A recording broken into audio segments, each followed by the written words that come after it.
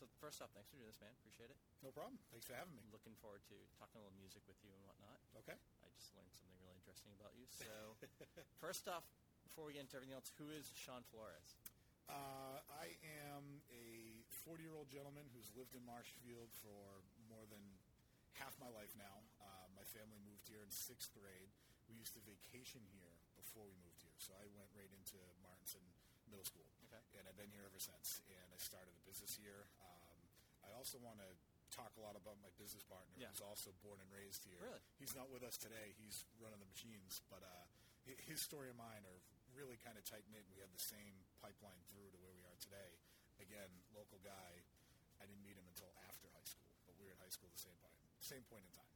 So in regards to that backstory, you are from you went to Marshfield High.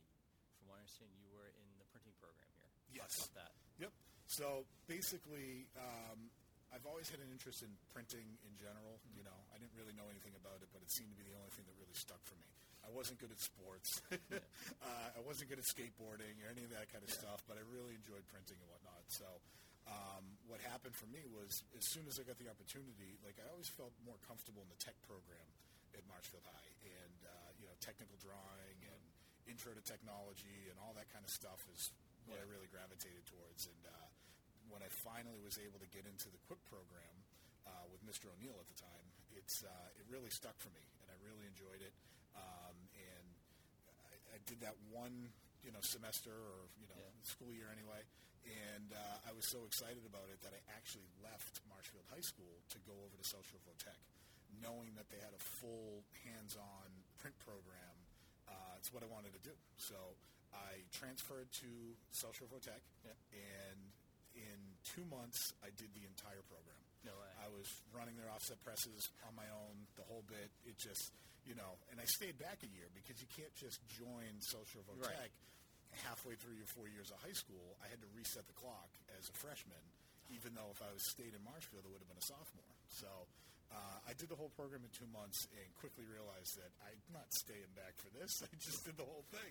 So I quickly transferred back to Marshfield, and then at that point I was lucky because, for me anyway, all the electives that were available were all, tech. I was in woodshop for probably 3 hours a day because that was all that was available. And so I spent most of my days in QUIP Center and the woodshop, and, graduated printing T-shirts and, working with Mr. O'Neill and running all, the copy machines and everything. But the T-shirts is what really stuck.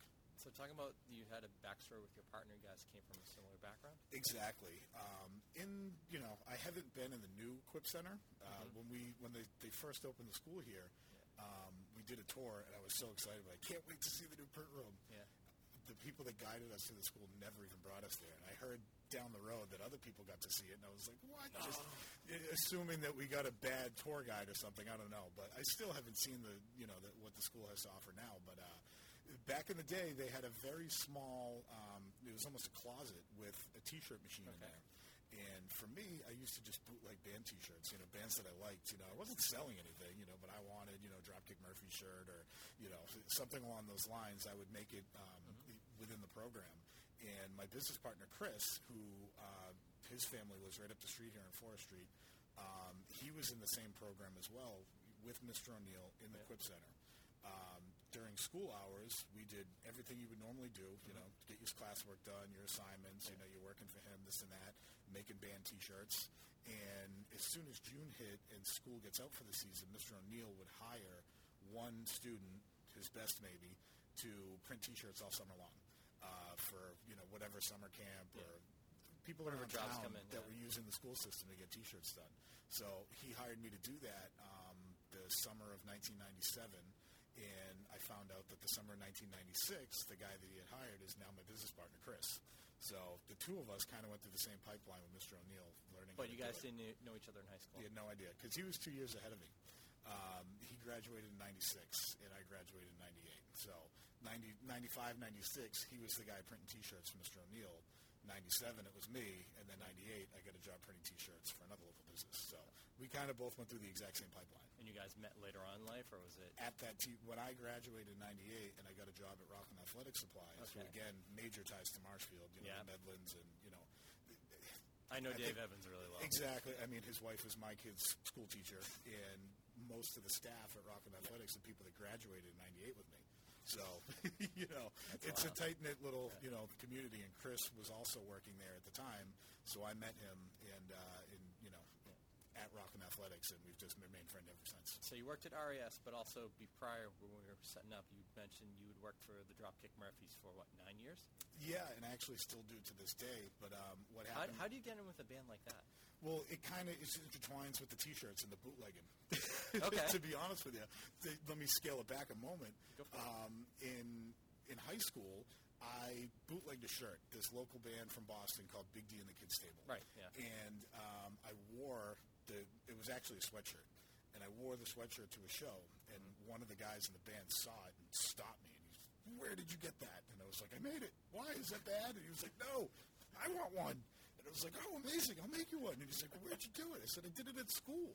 And he said, "Oh, can I come to school and help?" And I went, "Yeah." And times have obviously changed a little bit, but here I am. I get some stranger that goes to Berkeley in the city that I picked him up at the Red Line in Braintree, brought him into Mr. O'Neill's class, and we're making Big D and the Kids Table shirts together. So from there was a gentleman that used to kind of manage them, and then he graduated on from them and started working with Dropkick Murphys. He needed a guy that knew how to, because I used to work with the Big D and the Kids Table guys a lot, and selling their T-shirts and whatnot. So the guy who worked for the Dropkick Murphys said, "I got a guy that knows how to sell T-shirts," and hired me to do it. And they whisked me away from Rockland Athletics, and I spent 9 years on the road with those guys selling their T-shirts. That's awesome. So what is Acme Band Supply, now known as Acme Print Company? It is. We're mainly, at this point, a screen printer. The background around the quirky name, to be honest with you, is we didn't want to step on anybody's toes.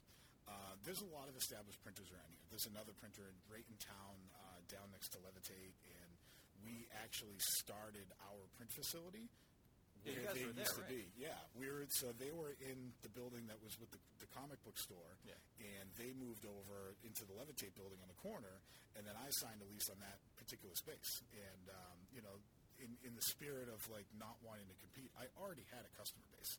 I had been printing T-shirts for bands and whatnot for years, off the clock. Even when I was on the road with Dropkick Murphys, Chris was doing it for me.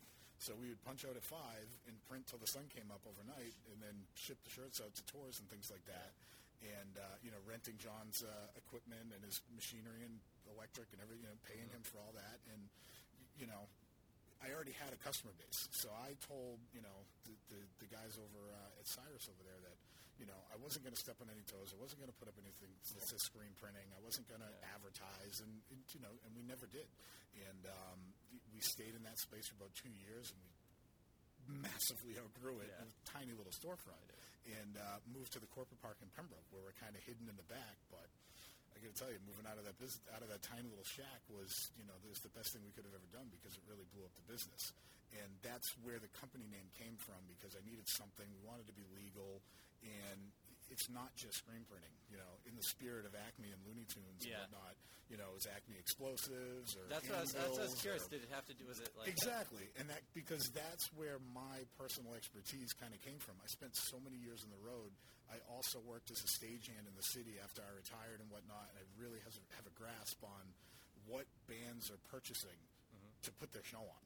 Whether it's a giant backdrop, that goes up behind the drummer, or whether it's, covers on the amplifier, or drum heads, or buttons, or stickers, or security passes, or any of that stuff. That's all stuff that bands are buying, and they're buying it every single day. So that was where the company came from. Acme, if you look it up, it means the best, and then we're supplying the band with almost everything they need, sans musical gear, which is why I changed the company name to Print. I changed it from Acme Band Supply to Acme Print Company, just because I get a lot of calls of people trying to rent a saxophone or a violin. We're not doing that. Sorry, it's not that kind of band supply. So, but screen printing took over. So what type of print supply stuff do you do? I mean, I was on the website. You guys do a wide variety of stuff. It's not just T-shirts. In-house in our facility in Pembroke, which is 6,000 square feet now, so tenfold from where we were in Marshfield. We predominantly do screen printing, whether it's T-shirts, hoodies, hats, you name it. But we also in-house do banners, vinyl banners. We do stickers you put in your car, your locker, or whatever. We do buttons. We do security credentials. The bands have like a laminate pass that hangs from their belt loop. We do those. Wristbands for security. Like I said, drum heads and amp covers. We sub out a lot of stuff as well. We do trade share. We don't do embroidery, but, we hire other people to do that stuff, big backdrops and whatnot. So it's, at this point in time, 90% of our business is screen printing because that's what we've really excelled at. And we have a gigantic production capacity, bigger than anybody else around here in terms of screen printing. So, but all those little nuts and bolts and everything we can take care of. How many employees? Right now there's 11 total. Wow. Yep. 11 total, and most of them are kind of like born and bred, if you will. We'll hire anybody. There's a lot of people out there that know how to screen print. We don't want to hire a know-it-all. I'd rather hire a young kid and groom. You know what I mean? Kind of teach them your way. Exactly, which is something that we've done. We've hired. I talked to Mr. Kenny, who I believe just retired. Yeah. I said, "Give me your top guy," because I was Mr. O'Neill's top guy at one point. Chris was Mr. O'Neill's top guy before I came along. And then there was a big void of, a couple of decades, whereas we kind of lost sight of where's your top guy that wants to screen print because we didn't have a business set up. But now that we do, you make that call, you're like, there's got to be somebody who's really excited about screen printing like we were, that we can teach them, the expertise that we learned and kind of go from there. And we do the same thing with the Votech program. We've hired 2 people from Social Votech as well. So how long you guys been in business now? This is the start of our 8th year now that we've been officially in business. That, if you turn the clock back to 98, we're hiding in the shadows. Yeah, so going back to that, you guys have really tight connection to music, especially like punk music. How did that come about? Was it just, listening to music and pretty much the Big D story? I mean, for me, when I, as a teenager and, kind of discovered punk rock and whatnot, it really gravitated. Like, I took to it. I loved it. I was excited about it. And then, my wife, who's also from Marshfield, the moment that sealed it all together for me, like, she used to wear a Mighty Mighty Bosstones T-shirt every day, and I didn't know what the hell that was. Sorry for this. I didn't know what that was, and I repeatedly asked her, and she always said, "Oh, you'd love it, you'd love it, you'd love it." Yeah. And one day I got on my skateboard, and I just skated all the way across Green Harbor to her house and knocked on the door, and she opened the door, and she goes, "What are you doing here?" It's like, "Well, you told me all about this band. I want to hear it." She gave me 2 CDs, and it stuck. All the way to this day. I mean, now we're married. Awesome. We have 6-year-old twins, and like it was just a connection, and amongst all of that, and when I gravitated towards that, I liked it so much. And being my family situation, I didn't have money to really go to a ton of shows or buy merch or this and that. And if I did, I'd work for it. I'd go finding cans in the neighborhood or cutting lawns and shoveling driveways. And I just started making my own shirts, and that's kind of where I discovered that I could actually make something out of this. These guys need 100 shirts. And then Mr. O'Neill saying, well, yeah, I mean, the shirts cost $2, and then, the school's going to need another $1 to cover the ink and whatnot. And then, then you want to charge them for 5 or 6, and they're like, amazing. And then from Big D, it grew to Big D and Kicked in the Head. And from then it grew to, a whole record label in the city's worth of bands to,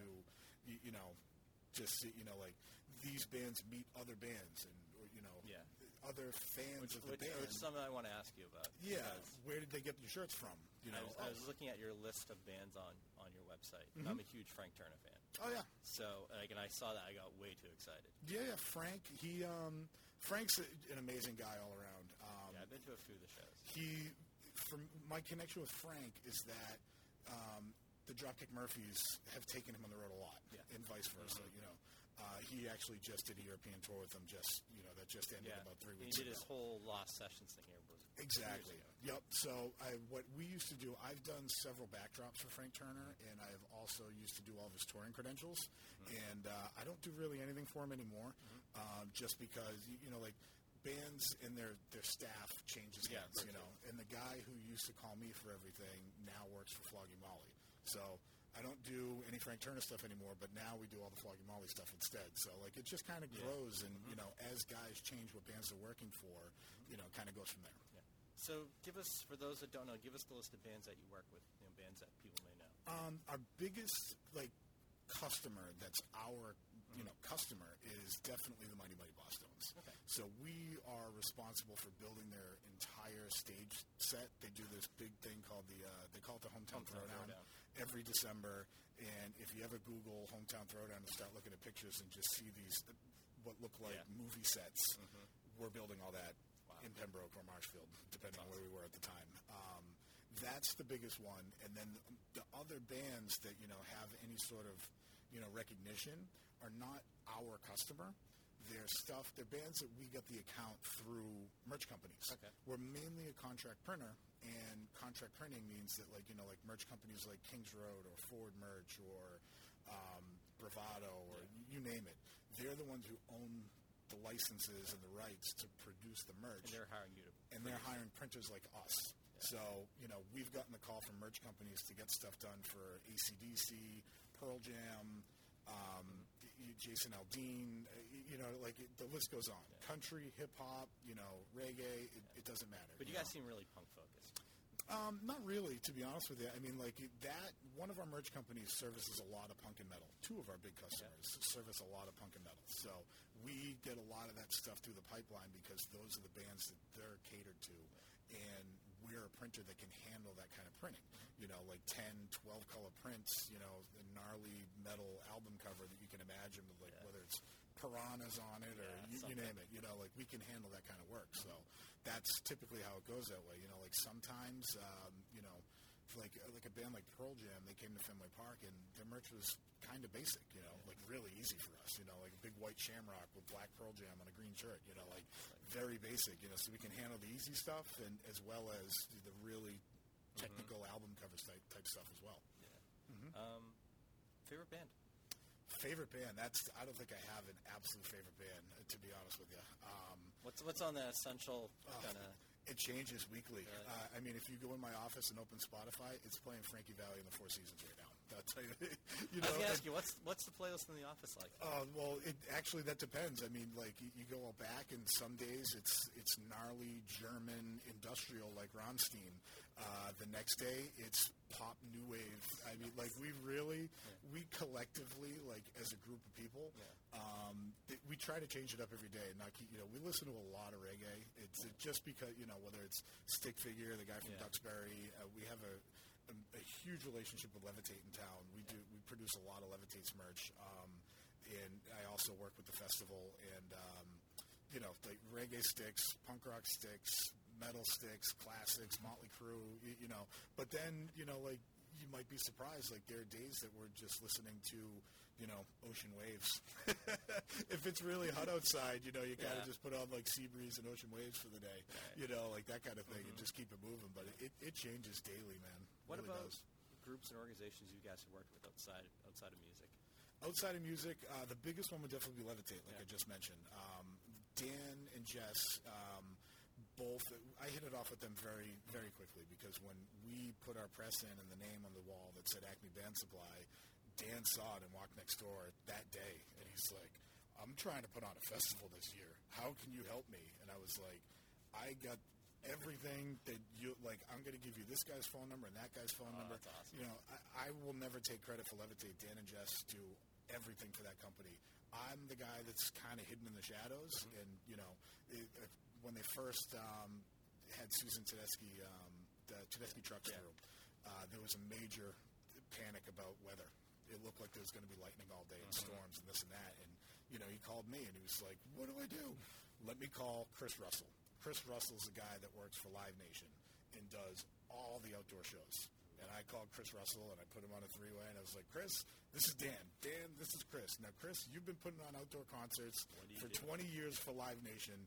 Dan's looking at maybe lightning this week. What do we do? And Chris and Dan, you guys have it. I'm going to step back, and you guys talk. And, because Chris was able to, explain, here's what we got to do. You got this is the plan A, B, C, D to make sure that this happens. And Tedeschi Trucks plays a couple of songs today, that kind of thing. So I was able to connect some dots for him, but that was a long time ago. At this point, I don't really do much other than sell the band T-shirts. Right. They take care of all that.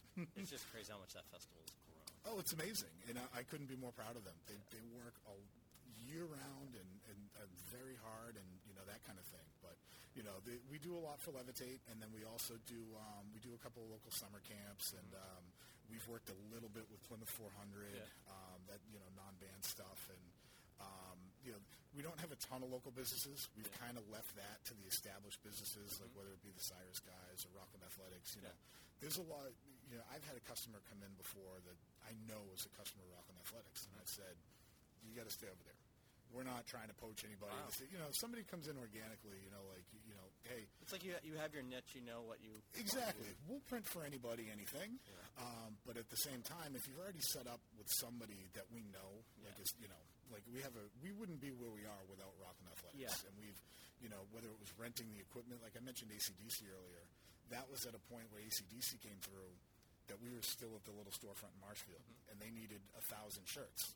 So we had no choice but to call the Medlands and say, can we rent your auto tonight? Because they had an automatic press, and they're on the verge of getting their second one now. But they had one, we didn't, and we said, do you mind if we just rent it tonight? And on top of that, in the screen printing world and the wholesaling of the blanks, the T-shirts and the hoodies, the big companies are not really excited to work with small and new customers. They've gotten burned so many times over the years. Once you throw a print on that shirt and send it off, if the bill isn't paid, they're never seeing that again. So they are not really eager and excited to work with new businesses, which is the hardest part of starting a business because, you have electricity at your house and you call the electric company and you say, hey, I need power. And they go, great. And they come and they hook it up and then they send you a bill. In the business world, you call the power company and say, I need my power turned on. And they go, we need $500. Why? And they're like, well, it's a deposit. Deposit on what? Well, we don't know you. You're a new customer. You're business, blah, blah, blah. That doesn't. I've had an electric bill with my house for 20 years. You know me. And they're like, no. So you literally everybody wants a deposit and this and that. So what we did, and we had the fortunate we were able to do this, is we bought all the blank shirts and everything through Rockland Athletics for a couple of years because for me, I'm competing in the band merch world. It's not like a plumbing company that comes in. I need 20 shirts and they cost $10 a piece. In the band merch world, a lot of the shirts are like $5 or less, and you can pull up any ad or whatever. This guy's going to do it for $3, and that guy does, there's a set amount. And then if you don't have good pricing with those suppliers for the shirts, they're going to charge you $4 and change, per shirt. Yeah. And then I'm trying to sell this at $5, and it's just impossible to work. So luckily with, John, we worked with him for a long time, and he let us buy all those blank shirts through his company. So, we've really leaned on a lot of other local businesses to help get us to where we are. What's one thing about your industry that people may not realize? How much work goes into it. Just a case in point today, I quoted a company that said, I can get this done for $2.60 a print. Plus, they're only going to charge me 4 screens. And I came back and I said, well, first of all, they're charging you for a 2-color print. It's actually 3. So I'm charging you for the 3-color print, and our print price is $3, and this entire job is actually 10 screens. And they said, well, we're going to go with the other guy. And I went, okay, that's fine. I don't mind that. The thing about it is I happen to know the other company that they're working with and how they put the print on the shirt and their process and the whole bit. And the way I look at it is that company's kind of giving away what they're doing. Yeah. And then for us, we're very transparent about what we do. Yeah. What it takes. If you buy a black shirt, this is a 2-color print. I know you see just black and white, but there's 2 layers of white ink here. And if I only put 1 layer of white ink on it, it's going to look like crap. So, we're transparent about that. I am going to put down 2 layers of white. Even if this was yellow, it needs a white under it. There's a lot of shops that just kind of give that away or kind of, no, I can do white on black. It will be no big deal, but it's not going to be nice. Exactly what this is exactly what it takes to do. And then if I wanted to turn the clock back a little bit on that same customer that brought me that quote, they asked us to quote a job back in December, and they said it's a 3-color print. And I looked at it and went, it's not. It's a 4-color print. And then they came back and went, well, the other guy said he's going to do this. And I said, all right, in the spirit of getting the relationship going, I'll match that guy's price. And they said, okay, great. And they sent me the job, and what it ended up being was actually a 5-color print because we actually had to split the black ink on it as well. So it cost me even more to get it done, and I had to explain that to him, like, oh. So that's what I get for trying to match somebody else's thing. I'm doing twice as much work because I want to get it done right. And sometimes it takes a little bit more than what you see, visually. Like there's more to this than what goes into it is what it boils down to, which is why we don't hide anything. We're going to charge for screens and films because we need screens and films to do the job. Other people that say no setup or no screens and no films, they're hiding it in the cost of the shirt. So our cost of the shirt, I'm just making up numbers here, this shirt's $7. The other guy might charge you $8 and no screens and fees and this and that. But mine might be $1 less, but then you add the screens and everything to it, it's going to be the same $8, that kind of thing. Do you think that's what separates you guys from others in the industry, that more kind of, this is exactly what it's going to cost, this is exactly what's going to happen? No, I don't really think so. Everybody has to have their own pricing. Where we do a lot of contract work, I just got home from Tennessee. We flew out to Tennessee and met with a company that has a giant, sharehold in the concert touring. Okay. And he's doing the stadiums and this and that and all these big things. And he has a price list that is, it makes my head want to just catch fire looking at it because it is so low. And he says that his whole network of printers all the way around the country are all working on this same price sheet. And then he brought us a job just last week. It was 20,000 towels for a sports team. Not anybody local. It was a little bit further out. But I happened to do the math, and the cost that he's willing to pay for these particular shirts or towels or whatever the heck they were was less than what it's going to cost me to do the job. So I'm getting off topic here.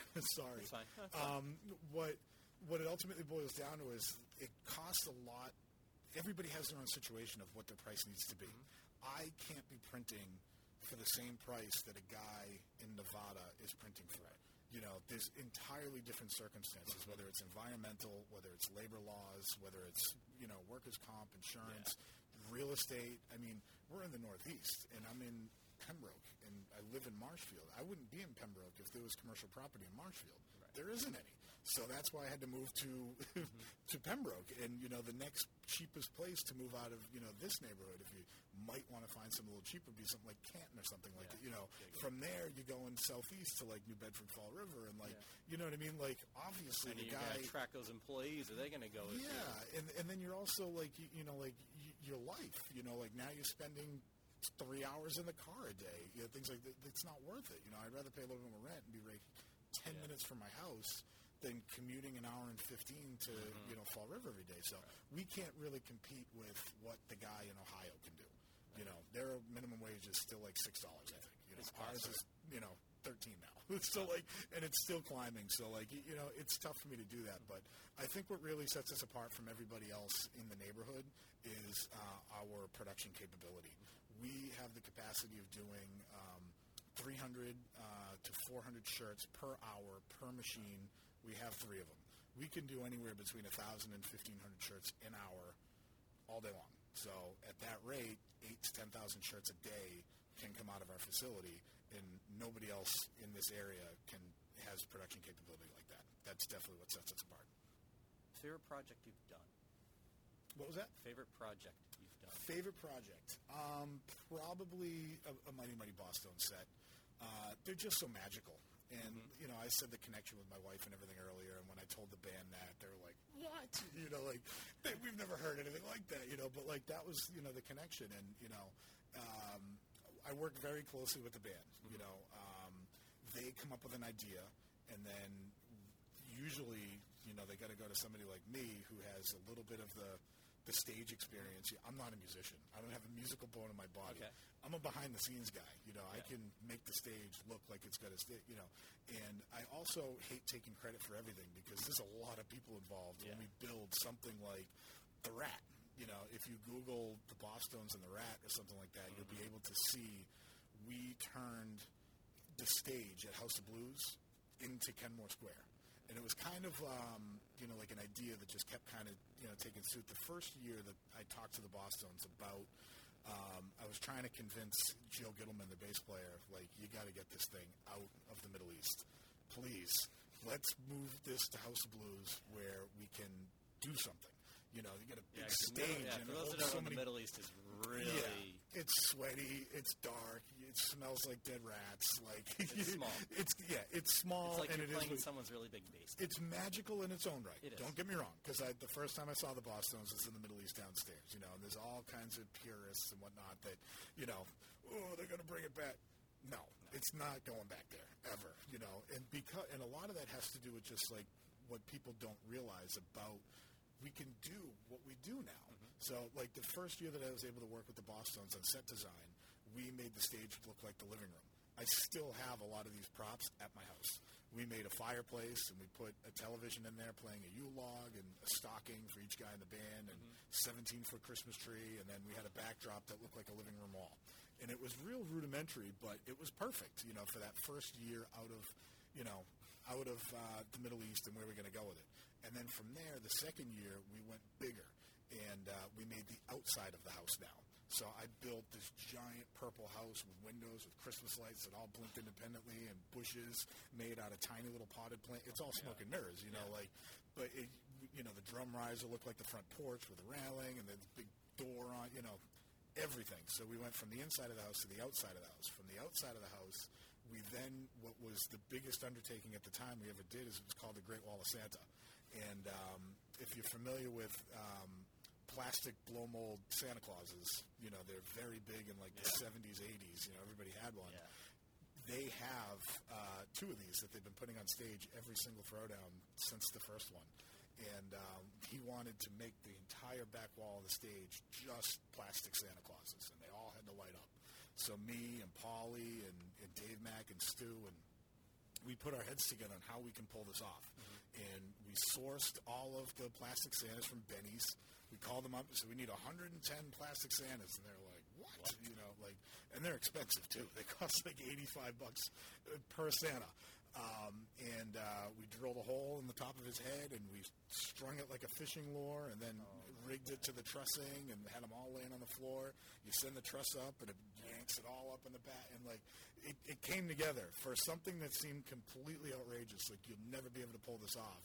Once that giant wall of Santa was hanging, it was yes, to the point where we did it again because it was so impressive. You know, fast forward another 4 years, and we built, you know, a rooftop set, and we built this set, and that, you know, they all had their own idea. We did the Great Wall of Santa twice, but the biggest endeavor was definitely the front of the Rat because that involved a 20-foot wide lit sign that said the Rathskeller, and I mean, trying to get those stained glass windows to look right, and a giant oak door with the huge handle, and like bringing in, you know, like the legends of the place. I can't remember his name, but there's a stained glass window, and they brought back the memory of the old door guy. And then Mr. Butch, who was a homeless guy around Kenmore Square, he got enshrined in the other stained glass window, and like really doing that, you know, and seeing the reaction to it, which was, you know, the fans were always appreciative. But, you know, I remember after night 2, I was leaving, you know, it was probably like 1 in the morning, and Dickie, the singer of the band, he's just in the back of the room on the second floor, leaning on the railing, staring at the set, and he was reliving, you know, memory lane, you know, and he's like, I don't know how we're ever going to top this, man. And I was like, we can't. We're not gonna. Let's not even try to top this one. Just let this one be what it was.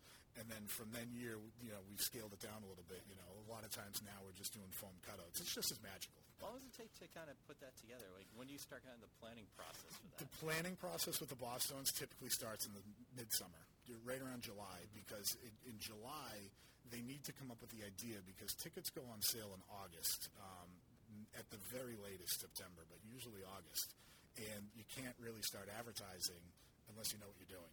You know, having some sort of theme on the ad mat is going to help sell tickets and get people into the holiday spirit. This starts right after Christmas. So, you know, like getting that idea, it's got to be on paper in July. And then between July and October is when the brainstorming takes place. All right, how do we pull this off? What can we do there? You know, whether it's finding fake pigeons to put in a fake, you know, pigeon coop on the roof or something. You know what I mean? Like we do all that work. And then like right at Thanksgiving, like 1st of December, it's go time. And you start printing and cutting and constructing and painting and all that kind of stuff and getting everything staged. And then depending on what the venue does, if they don't have any shows, they'll let us in and let us start building like a week early if there's nothing else going on. But if they have show, like this year was the first year that we didn't have a build day because they had Christmas, and then the day after Christmas, it was one day, and then the Throwdown started on the 27th. And one particular show that House of Blues Boston wants every single year after Christmas, in addition to the Throwdown, is the Roots from the Jimmy Fallon Show. So they had no choice but to sandwich the Roots in between Christmas and the Bosstones, and they had shows leading up to Christmas as well. So, all right, we have no build day. So it was, loading in at 6 a.m. and starting to build this thing, crack of dawn. Yeah, it was, interesting. But those are always the most fun. When it's finally done, it's magical. Has there been one of those, pretty cool moments where you've seen a band use, a background you've done or someone wearing a T-shirt that you've done? Hey, that's pretty sweet.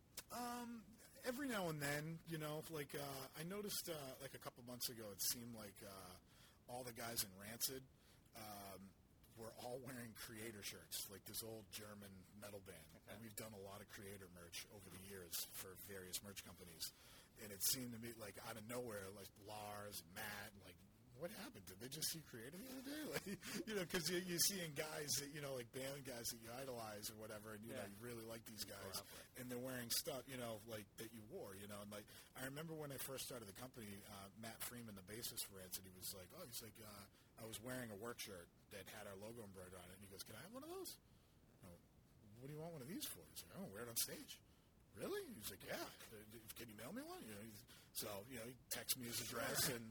All right, made 2 black Acme work shirts and shipped them out to California. So Matt, so I'm flattered. It's like Matt Freeman wants to wear my shirt. That's cool. But from there, we like the success of everything. Yeah. Right now there's another metal band that's our own customer. They're called Sacred Reich, and they've been around since the early '80s, and legendary record covers and stuff like that. And we've been using what we're printing right now on our socials, like Instagram and whatnot. Here's a 10-color print on press. Here's what it takes to get the print on the shirt, and here's the finished product. And then tagging them, and then having them, they're they're regramming it out to their followers, and then we're getting new followers because their fans are like, oh my God. And a lot of times what happens is the fans of these bands, especially the Bosstones, are seeking out, trying to figure out the surprises. We're not a company that's just going to give up a surprise. I'm not going to put the Sacred Reich tour shirt on our social tomorrow because I want the band here. They have all the rights in the world to release what they created for this particular event and whatnot. So I'm not going to do it. But that doesn't stop superfans from coming to us and being like, so what's the theme of the Throwdown this year? That kind Calling of thing. I'm not saying anything. Trying to sneak around the shop. Exactly. So it's kind of fun in that regard, having the fans of the bands that we're working for be, trying to seek out what we're doing. I have a friend that grew up in the art supplies / screen printing world. Mm-hmm. And so what's your best burning the midnight oil printing stuff at 3 a.m. story? Oh, my God. Chris and I printed for 3 days straight. One day. 1 week. 1 week. It was, at this point, it was probably about 5 years ago now. So we moved out of the Marshfield location and moved into Pembroke. And for the first, 5 months or so, we were running 2 manual presses. And we had at the time, it was a 1,200 square foot warehouse bay. Mm-hmm. And we had the 2 manual presses, and that's when we started getting into, we got to get an auto. The orders are getting bigger and bigger. We're not going to be able to rent Rock and Athletics Press for the rest of our lives. So we started looking into one, and we got our first auto and installed it, and then it was kind of go time. Because at that point, I called up Kings Road, one of our very big customers. They own the merch rights for Dropkick Murphys, for example. And they went, so you're going to print the Dropkick stuff this year? And I went, can I? And they went, yup. And, they hit us with thousands of shirts. We quickly realized that we were way out of our league, way over our heads. We had no idea what we were getting into. We just figured, we got to press, we can print. And we weren't expecting thousands of shirts out of the gate. And then 2 days later, the reorder of thousands of shirts. You know what I mean? I really didn't understand the logistics. I knew how to sell it. I knew how to order it. I knew all that end of it because I did it for so long. I'd never printed that kind of order. And we were quickly over our heads, and we had no choice because at the time we didn't have any employees either. It was still just the 2 of us. We had no choice but to just work. And at the same time, our biggest customer ever for our business, it's a company out of New Hampshire called Forward Merch. We're their number one place to sub their workout to. They have a huge facility themselves, but they also have more work than they can print in a day. Yeah. So they sent us this band called Nightwish, and Nightwish was touring Canada, and anybody in the merch world knows that merch sells better in Canada than the States. Really? It's all based on a per head, and the numbers are just way up in markets like Edmonton and Calgary and Vancouver and Toronto. Big sales nights in those cities. Really? Yeah, it's almost double what you get out of the States in terms of merch sales. So Nightwish was touring Western Canada, and they were like, we need you to do Nightwish. And we're like, all right, cool. And we took that because we got the Murphys out of the way and figured weren't expecting the reprints for the Murphys. So Nightwish, on top of the Dropkick Murphys, at the exact same time with one machine, we had no choice but to just keep working. And we worked for 3 days straight without going home just to service those two stores at one point. It was by far the most midnight oil that you could possibly burn. Wild. Yeah. And we're a couple of guys, I spent so many years on the road that I've always had it kind of in my brain. Like I'm a 11 a.m. to 3 in the morning kind of my awake time. And I sleep from 3 a.m. to 11 a.m. because, so many years of that's when the day starts, ends and starts. It was no problem. We always figured that we got more work done at night. But now that we have more employees, we can, we're not really working as much as we used to. But, we did one night shift last week, and we worked till about 11:30 at night. And that was the first time we've done that in probably 7 months. Those days are long behind us. But the first 5 years of the business, neither one of us were home. We both have kids. I got 2 6-year-olds, and he's got a 5-year-old and a 7-year-old. And we didn't even see our kids for weeks because of working all night, leaving at 4 in the morning, 5 in the morning, going home, sleeping for 3-4 hours, then coming back.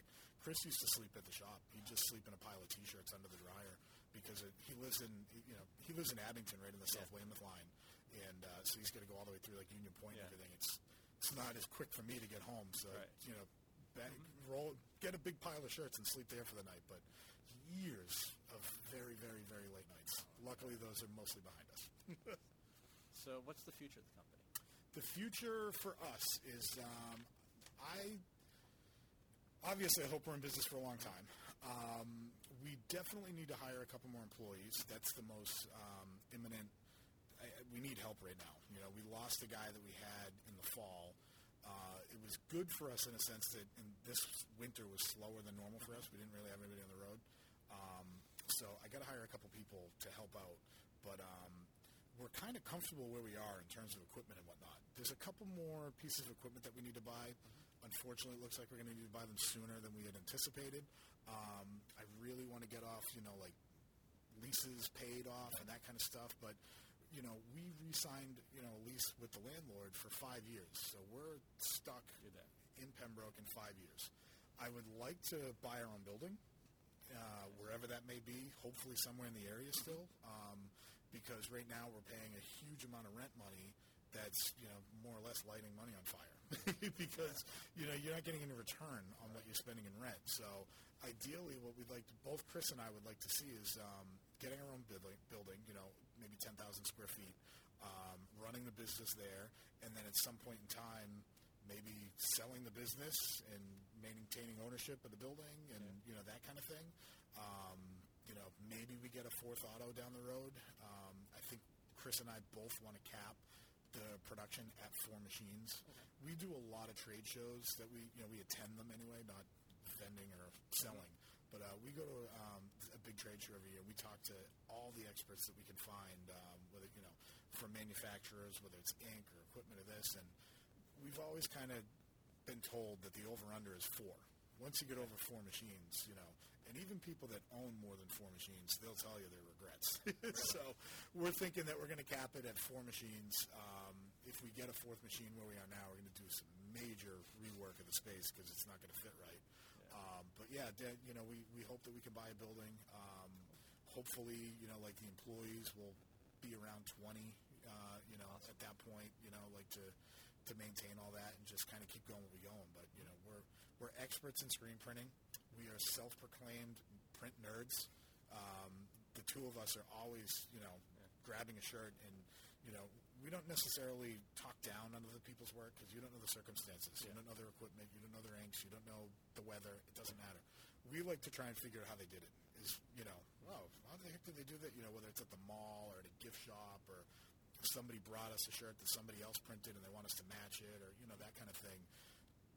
Figuring out how they did it is very exciting for us. So, we just want to keep improving our process and eventually maybe own some property and keep some people employed. Getting into the tail end here. So, Okay. What's the best piece of advice you've been given from a business perspective? Best piece of advice from a business perspective.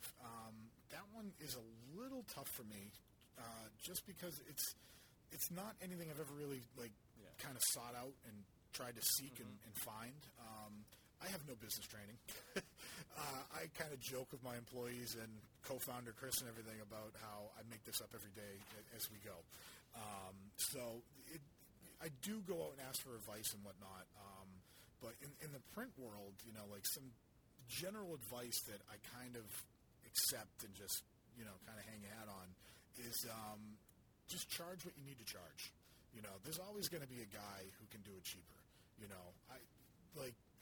That's what I'm saying about being print nerds and looking at somebody else's print. You don't know the circumstances. Figuring out how they did it, you can usually pull off. But anybody can get a print on a shirt, and everybody's going to charge a different rate. We are in a feverishly competitive business that has printers everywhere, and it seems to me I'm a member of quite a few Facebook groups of beginner printers and whatnot, and I'm always trying to lend advice and opinion and expertise. And I feel like I'm the only guy that in this one particular group that I'm very active on. Everybody else will kind of throw out a blurb use 110 mesh, something like that. But I would go in and I'd be like, you should use 110 mesh, and here's why. So all my posts are like a big bubble on the screen, of a lot of information. So for me, that advice of just, I'm kind of over trying to compete with everybody else out there. We're established enough that we're not advertising. We had a billboard up at the Hanover Mall recently. We didn't pay for that. A buddy of mine works at that company, and he called, and he was like, can you give me an ad? There's not enough to put in the rotation. And I was like, yeah. So we had an ad up there for 2 days. Not a single phone call was made. So but we don't advertise. We're good at what we do. We know the quality of product is out there, and anybody that has worked with us in the past knows that we're going to make good if a mistake comes up. We're in the print business. Mistakes happen. It's inevitable. You try and keep them as least as possible. So for me, the best advice that we've gotten is just, kind of own what you do, and don't be afraid to charge for it. I might be more expensive than company A, B, or C. I might. The example I gave you earlier in the episode here, they had that very problem. Yeah. They're asking me to come down to a certain price.